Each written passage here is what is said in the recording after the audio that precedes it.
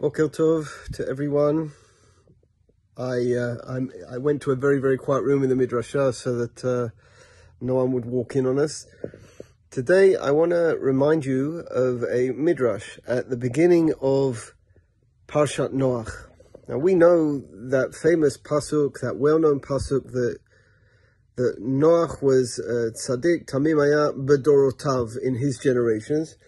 And we know what Rashi says, right? We know Rashi says that yesh dorshim in this way and dorshim in that way. Some people say if he was a tzaddik in those times, how much more so he would be a tzaddik if he was living in Avram's time. And we have the opposite. He's only a tzaddik because of that generation. Had he lived in Avram's time, no one would have noticed him. But there is a different interpretation.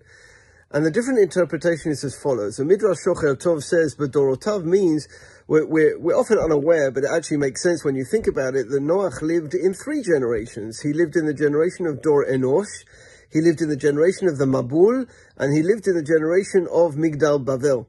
And Dor Enosh, the challenge was Avodah Zarah. The challenge in the Mabul was corruption, promiscuity. And the challenge in Migdal Bavel is debatable, but according to the Midrash, it was Ben Adam Lemakom. Now that means, therefore, says the Midrash Shocher Tov, that Noach was a tzaddik in 3 areas. He was a tzaddik in the area of Avodah Zarah, he was a tzaddik in the area of corruption and promiscuity, and he was a tzaddik in the area of Ben Adam Lemakom. Now this, if we take this a bit further, we relate to the Maharal in the beginning of Pirkei Avot. There are 3 areas that human beings are challenged in. One is Ben Adam la'atzmo, man and his self. Ben Adam lechavero, man and his fellow man, and Ben Adam lemakom. Dor Enosh was Avodah Zarah. That was an issue of man and himself. Dor Mabul was corruption, Ben Adam lechavero. Dor HaPlaga, Migdal Bavel, was Ben Adam Lemakom. And therefore, essentially what the Midrash is saying is that Noach was a tzaddik in all 3 areas, Ben Adam La'atzmo, Ben Adam Lechavero, and Ben Adam Lemakom. I want to remind you of something that I've told you in the past, that I think these 3 things are not just 3 facets of Shleimut, but 3 integrated themes, one which leads to the other. If a person can work on themselves and be whole in themselves, then generally they will be able to get on with other people. Most of our social issues are to do with us and not to do with other people. And if a person can get on with other people, if a person can respect that which is tangible, then there is a chance, at least a chance, that they'll have a cheshbon, they'll have a ben adam lemakom. They'll have ben adam lemakom. But it also works in the negative. If a person is not shalem with themselves, very, very hard to be with other people. Ben Adam lechavero. And if a person cannot be good to other people, then it's very, very hard to suggest even that you have a real relationship with HaKadosh Baruch Hu. We are now in the area, more than anything, we're Ben Adam lemakom, we're praying. But now we're in the area of Ben Adam lechavero. If for you for 1 minute think, ladies, I'm sure you may think this, because I have this feeling all the time, that there's so much to do and you're not doing anything.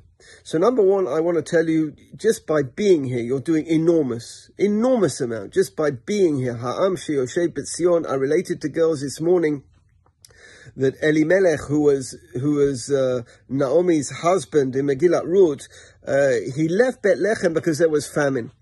And the Midrash said he was punished because he left Eretz Yisrael during famine. But then the question is, but you're allowed to leave Eretz Yisrael during famine, so why was he punished? And the answer is because Elimelech was a very important person. And his leaving of Bethlehem totally reduced the morale of the people. When the people see important people leaving, their morale plummets, it goes down. And they don't believe anymore.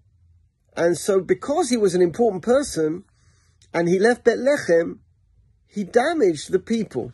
Now we're not important people. We're regular people, but just do a perush on that perush and understand that therefore if you are around and if you're walking the streets and if people see you and you're with your children and you're smiling, even if you're not smiling, they just see you, what you're doing is massive, and it's massive ben adam lechavero. I also told the girls, even for people who aren't in Israel at the moment, there's still something to do, that one can pray, one can raise money, one can write letters. If one carries on as normal and just goes to the restaurants and the cafes as if nothing's going on here, then that's a different problem altogether.